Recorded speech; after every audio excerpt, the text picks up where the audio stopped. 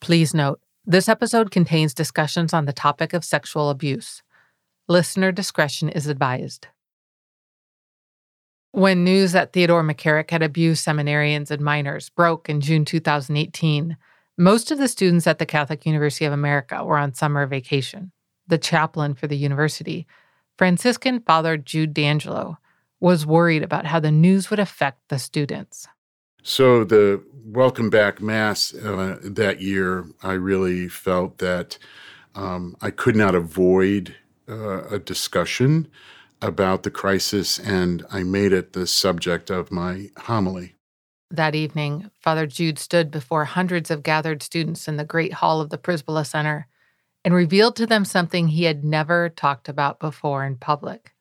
His own brother had been sexually abused by a priest.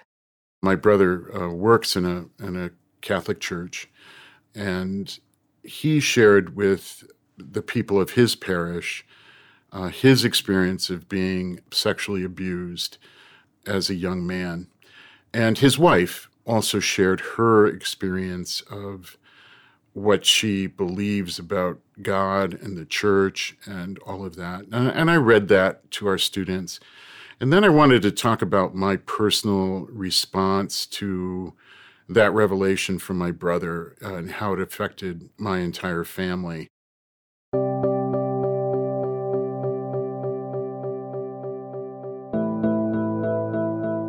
Father Jude's brother hadn't told his family about the abuse until he was an adult, and Father Jude was already ordained. When my brother told me about all of this, I was at my parents' home when he talked about it. So on the way back to my assignment, which at that time was in New Jersey, I literally had to pull off the road to really just retch because it was such a physical reaction to this terrible experience that my brother went through and that my family was going through.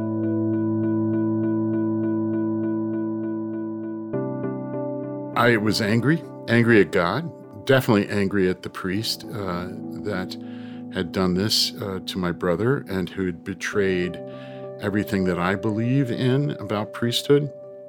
And then, there was a numbness that set in when I thought about him after a while. He was not in active ministry anymore, but there was really not a good response from the diocese for my brother. The priest who abused Father Jude's brother died a few years later. And I remember thinking to myself at that time, I don't feel anything. I don't feel angry. I don't feel vengeance. I don't feel anything. And it was at that point, I think, that God really intervened in a direct way in my heart to realize that I was allowing this to deaden my priesthood in a real way.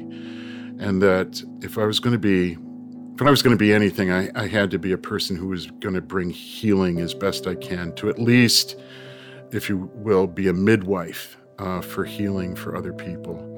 And that homily, I think, was my Rubicon. I knew I had to cross that. I knew I had to give that homily in order to really minister to our students.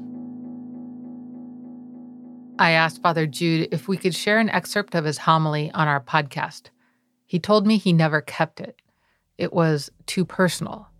Father Jude's story highlights an aspect of the clergy abuse crisis that is easy to lose sight of, that clergy members and their families are sometimes also abuse survivors.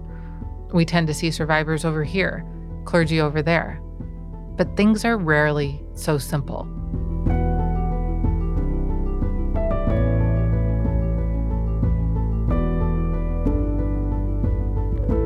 This is Crisis, Clergy Abuse in the Catholic Church.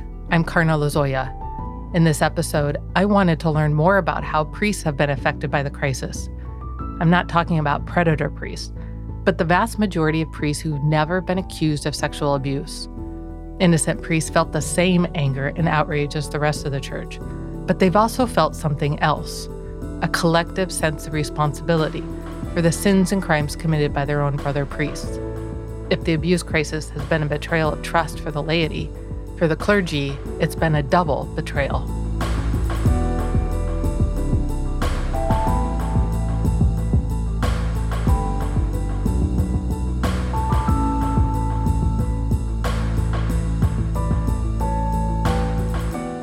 In October 2019, the Catholic Project hosted an event at Catholic University called Shepherds to a Wounded Flock.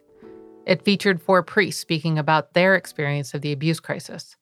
We'll put a link to the video in our show notes. One of the priests on that panel, Father Paul Scalia, is the vicar for clergy in the Diocese of Arlington. He recalled a moment that stood out to him from the summer of 2018. When the Pennsylvania grand jury report came out, because of my job at the diocese as vicar for clergy, we had to go through the report and see if any of the priests named in there had served in Arlington. And so that's not happy reading, that report. And so I remember at the going back to my residence at the end of the day and just trying to relax. And where I lived then had an adoration chapel right around the corner. And so I thought, well, this is probably a pretty good time to go to the door of the Lord. And so I reached for my collar to put my collar back on. And it's the first time in my priesthood that I actually hesitated, because I'd be, walking along the street and I did put the collar on. But I remember it struck me that was the first time in my priesthood I've ever hesitated to go out in public with the Roman collar on. When I interviewed Father Scalia for this podcast, he told me another story, one that provides a telling contrast. The famous story of the conversion of Alec Guinness. He was playing Father Brown in the movies, the Father Brown Mysteries, and so he was on set in France, and he was dressed as a Roman Catholic priest. And the story is that he stepped off the set. I guess he went outside, and he's dressed as a Roman Catholic priest in France. And this little boy comes up and takes his hand and starts just prattling on in French. And Alec Guinness the story is that he didn't say a thing, because he knew once he opened his mouth, the gig was up, and the boy would know, this is not mon père. And, but what struck Alec Guinness was that this boy had such automatic trust in the minister of the church that he could just come up to a man that he had never met before and be so at ease and confident. There is still just the sadness that an element of distrust has been inserted into the relationship between the priest and his people, and then also between the people and the bishops, the priests and the bishops. And so there's just this atmosphere of distrust and of mutual suspicion. According to the most recent data available, around 95% of priests in this country have never had an allegation of this sort made against them. The point is, the vast majority of priests look at abusive priests with the same shock and horror as the rest of us. The difference is that innocent priests get painted with the same brush as the guilty ones. As the church has rightly learned to take allegations of sexual abuse more seriously, many priests feel vulnerable to false accusations. Have you been acquainted with a priest who has been accused of sexual abuse or guilty of it in your ministry? Oh, yes. Several friends of mine, and in neither case, actually, was it substantiated. There it is again, that sort of that difficulty of what happens when an allegation comes to someone, and how do you do that? And especially in this day and age where, we had one priest just recently who allegations were brought against him, and we notified the authorities, and it was announced at parishes where he had served, which is kind of standard operating procedure as far as I can tell. But as things went on, it was never substantiated. The charges were all dropped, and he was returned to ministry. And of course, we put out a press release. We put that, in our paper, and now he's serving again. And so I thank God that he is, because I think that was a sign to all the other priests that just because somebody brings an allegation doesn't necessarily mean it's the end of the road for the priest, because there is due process. And I think that is one of the biggest concerns for priests, is their due process. Priests are reading about, allegations against priests, and they're wondering, is the same thing going to happen to me? And although I wish it had never happened to this one priest I have in mind, At least in that whole situation, there was due process. Kind of had his day in court, if you will, and now he's back in ministry. What's that like for a priest to go through that? I think it's hell. I think it's hell because it is. Well, first of all, he can't be a priest. He can't function as a priest. He can't be with his people. He can't administer the sacraments. Saying Mass alone gets old. And then there's, a man can do without a lot, but to do without your good name, I mean, at the end of the day, that's all we have. It's all we have. You can take away everything else, but especially a priest, in order to minister effectively, you need your good name. And so to have that tarnished is extraordinarily painful. And not just tarnished, but I mean, taken away completely.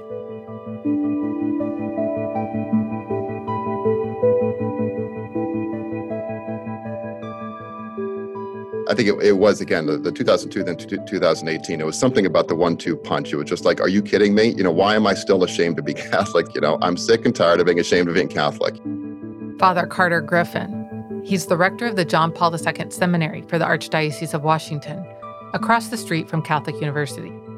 I certainly share the frustration of why does it always seem to be that the secular media has to be the one that forces us to address these problems? Why can't there be an internal sense of we need reform and renewal from within? And it doesn't have to be forced upon us because we want it ourselves.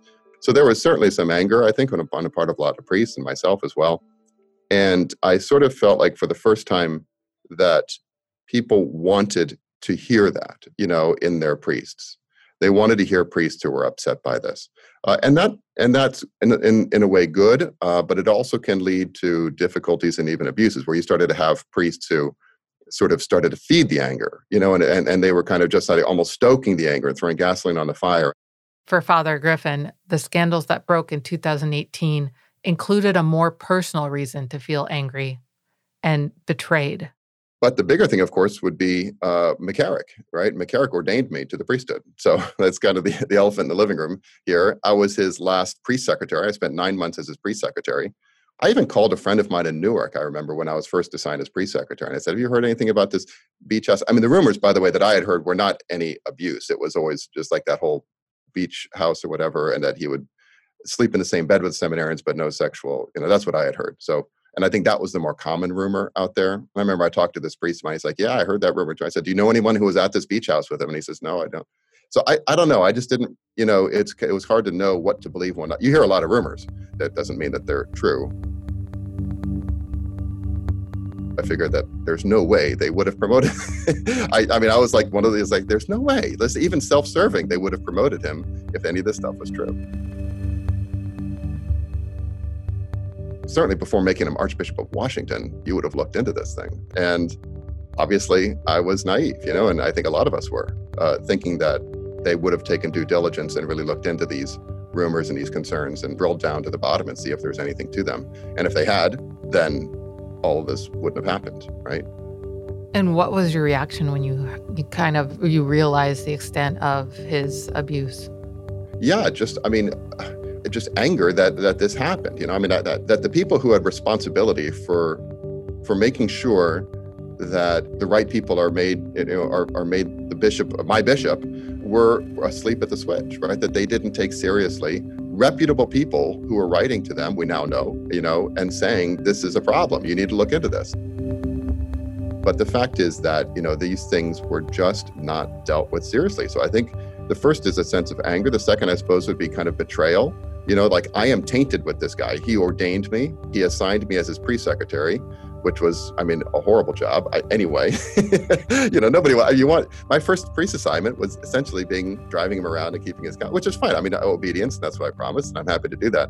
But what guy being ordained doesn't want to go to a parish and spend 3 or 5 years and serve it? That's what I had been dreaming of, and to do. So I think, there was a sense of kind of anger and betrayal, kind of being associated with him and with this stuff from his past. And then I think just kind of as a priest, really, my heart is broken for the number of people that have left the church, and left their faith and are no longer practicing. We see the ripple effect of sin, and that souls may die because of this. The ripple effect, it's more like a tsunami. It comes out and it just sort of crashes over and just sucks a lot of people in with it. And so that sense of kind of not just anger and betrayal from my part, but just kind of having a broken heart for those who have been affected by this and who are just disgusted by this and have just walked away even from the Lord. And they think they're walking away from McCarrick, but they're not. They're walking away from Jesus. And that's what is so hard, I think.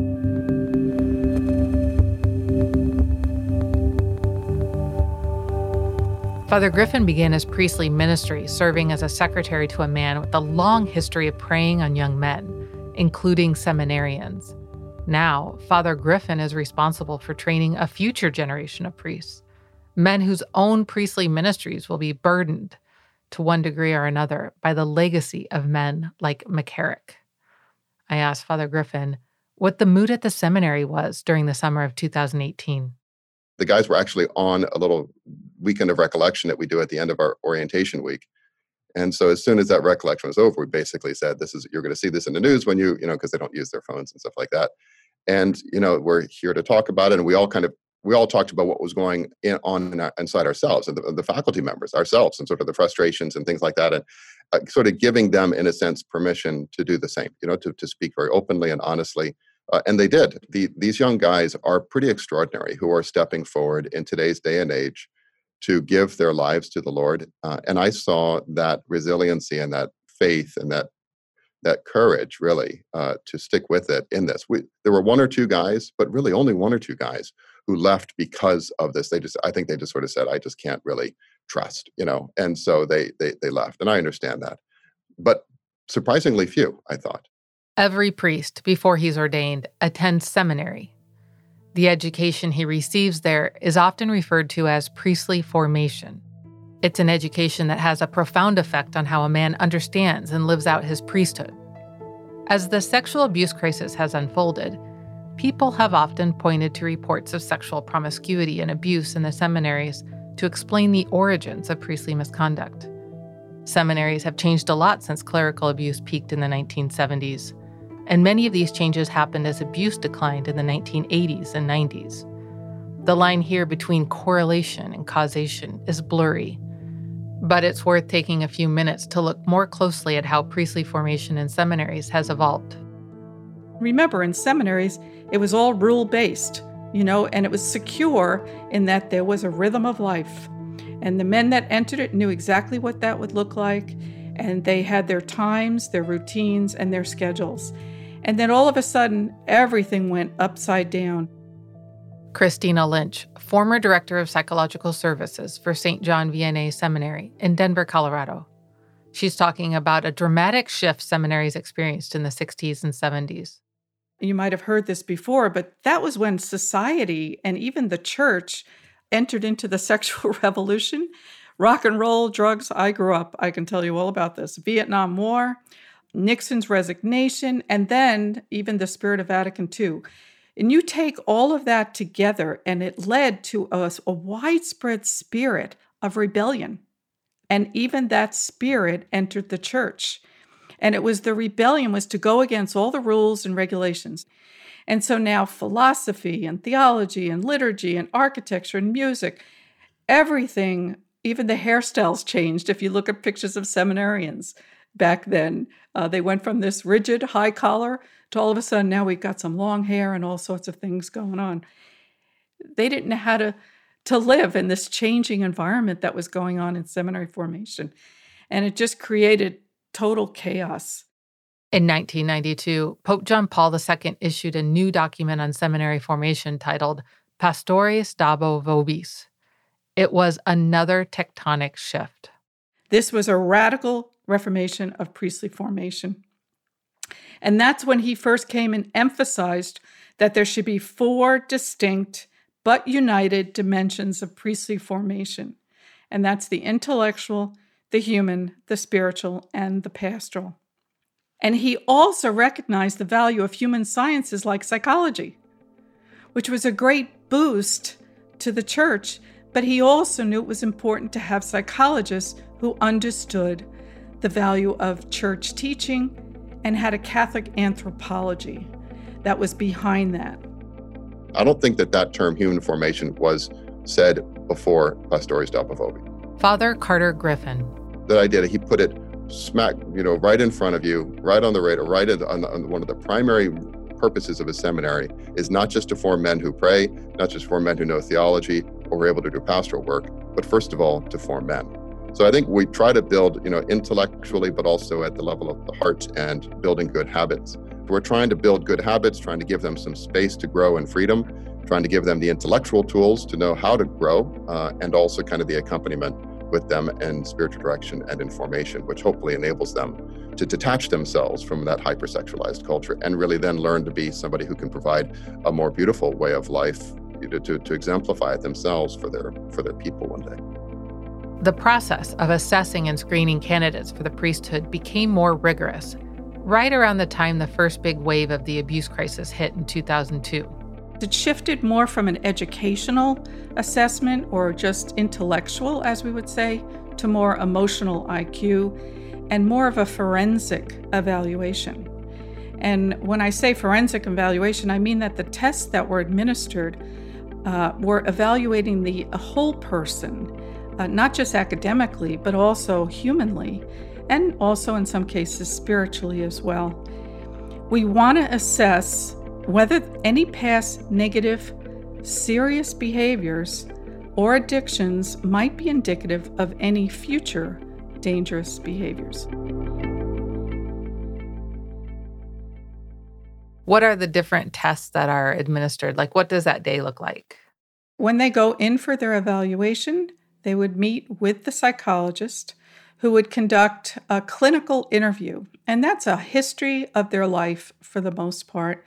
It would include everything in their family of origin, any issues. It would also include their psychosexual history. It's all about developmental issues. What we have found with so many men today that there's a lot of confusion in their male identity. They might have been exposed to something as a child or young.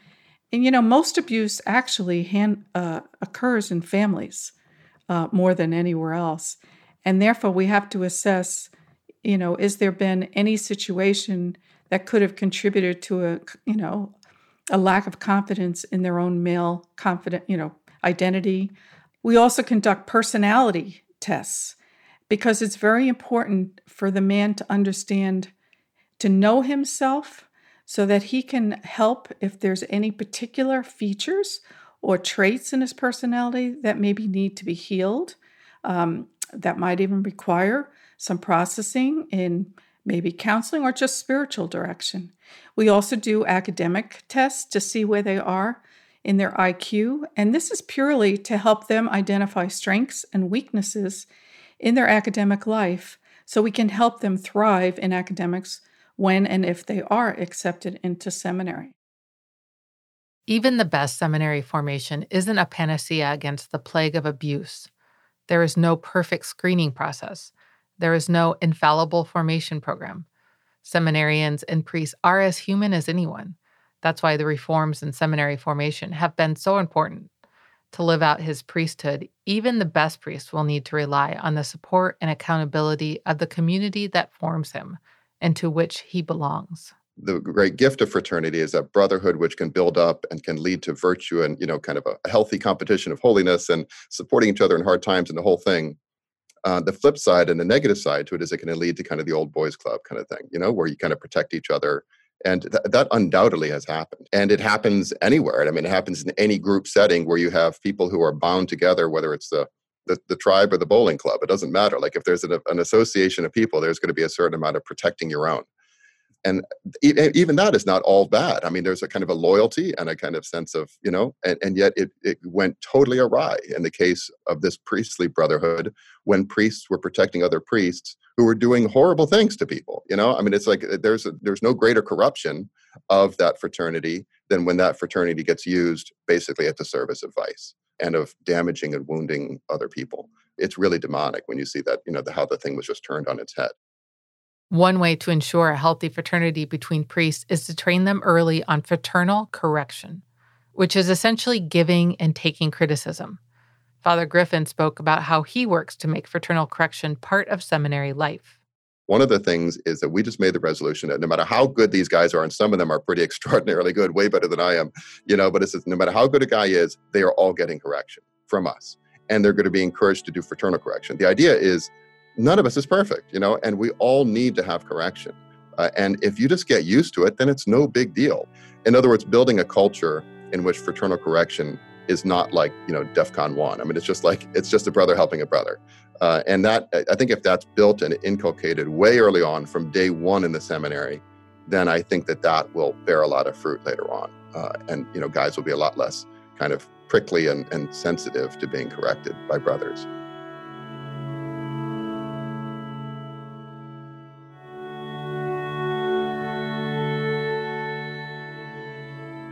This need for fraternal correction extends to bishops, too. It's one thing to establish mutual accountability on a small scale at the parish level. But what if you're in charge of a huge archdiocese with hundreds of priests and millions of parishioners? Hot diggity. You got us? We're on. All right. My name is Timothy Michael Dolan, and I'm the Cardinal Archbishop of New York. Delighted to be with you, Karna. Thank you. There are over 2.6 million Catholics in the Archdiocese of New York, and there are almost 700 diocesan priests. There are a few sayings about what happens when you become a bishop. One of them is that it's the last day anyone tells you the truth. With an archdiocese of this size, Cardinal Dolan needs others to tell him when he's made a mistake.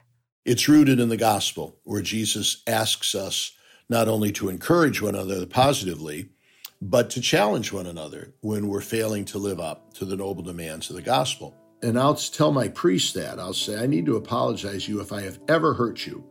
And I hope I've never done it intentionally. But I'm urging you, if you ever see anything that I do that hurts you or your people or the church or something that you think is ill-advised, I promise you, I will not hold it against you for coming to see me. And I'm grateful that priests do.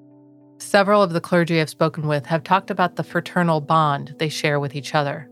Bishops have told me their priests are like their sons. But in some cases, the sexual abuse crisis has created a rift in the relationship between a bishop and his priests.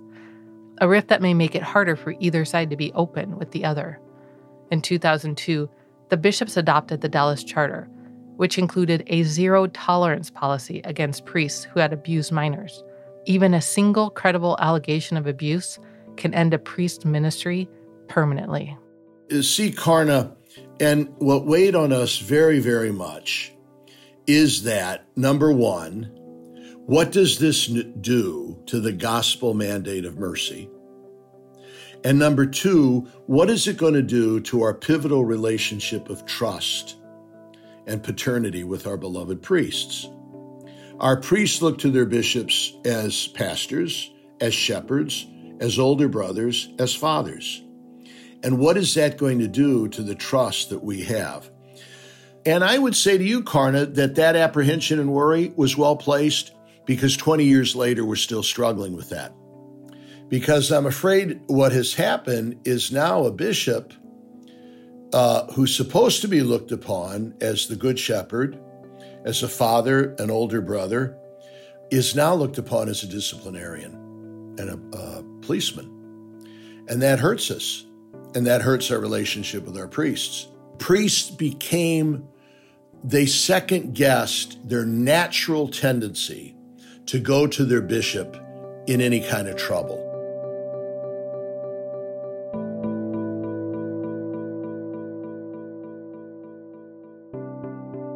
Zero tolerance for abuse may make priests less likely to confide in their bishops about other matters.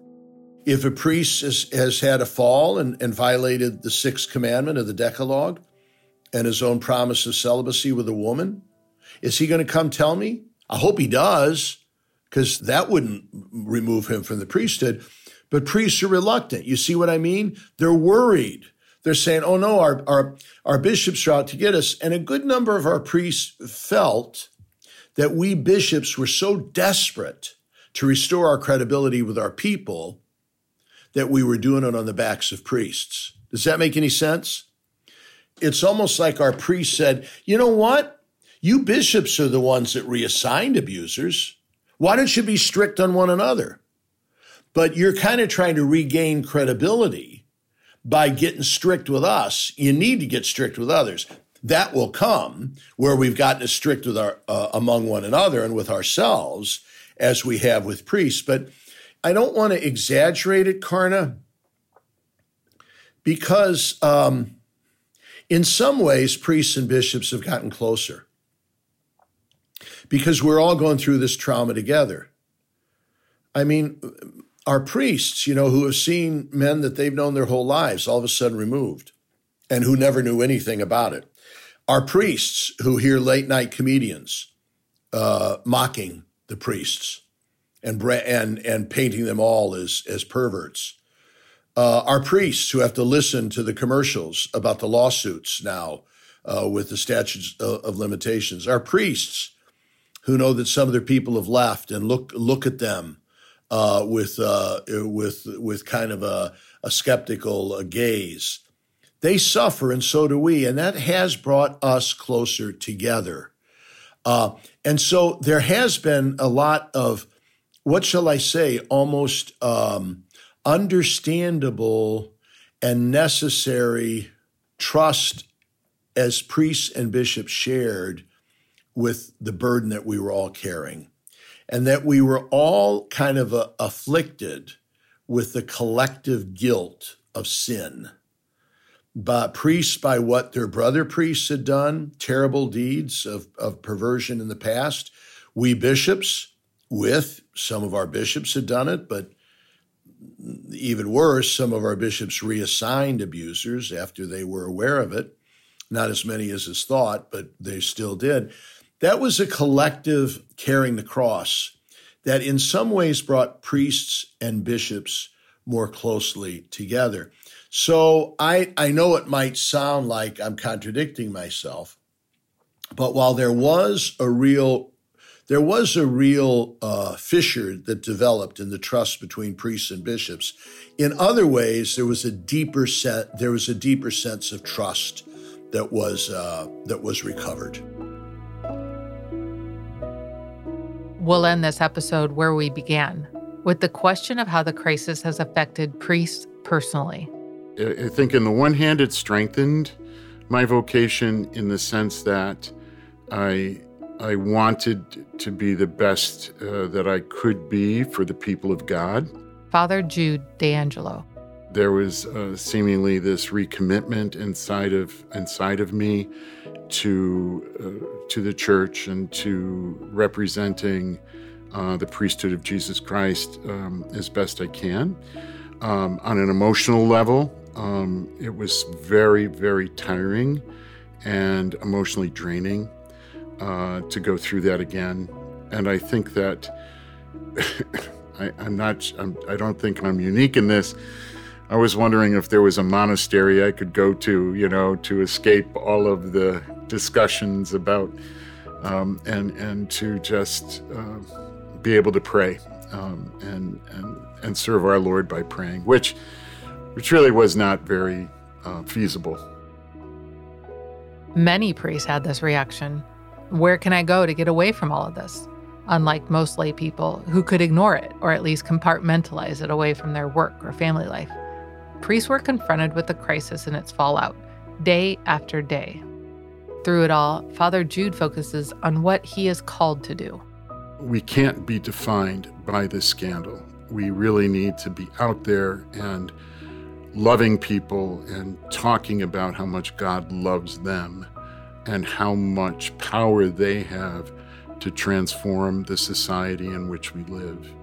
I think our faith needs to define us. We need to get out there and we need to show how our faith is put into action, how we take care of the poor, how we take care of unwed mothers and their children, how we are assisting the elderly. I think that goes beyond a specific, religious or lay vocation. That is the vocation we are given as Catholic Christians. And I think we have to fulfill that. And my hope is that the men who are in formation now, whether they're in religious communities and especially our diocesan seminarians, that what they realize is what a privileged priesthood is, and that it is always not something that raises you above people, but it makes you realize how much the people of God give to you as a human being and as a priest, and that the response to the people of God has got to be the cross of Jesus Christ, that the cross is not something that we can avoid. Right now, the cross is that those of us who have not committed sin or crime in this way have to carry that burden. And other generations, it might have been different. So we need to be humble with God's people. We need to be courageous in serving others and in taking care of those who have been abused. And we need to be always in relationship with Jesus Christ, or otherwise we just are not going to make it in this world.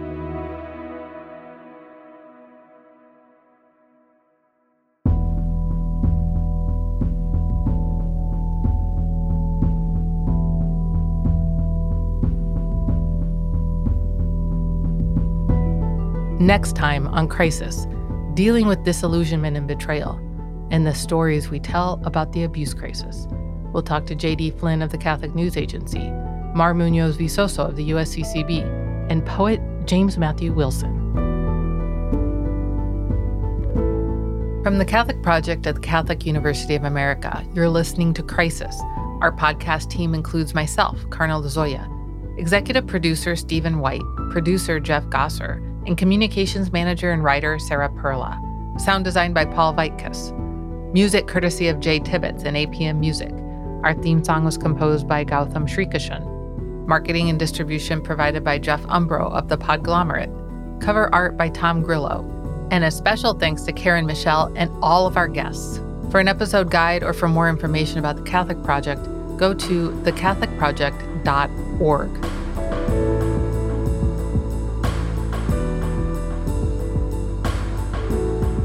If you've been sexually assaulted, you can receive confidential support 24/7 through the National Sexual Assault Hotline at 1-800-656-HOPE.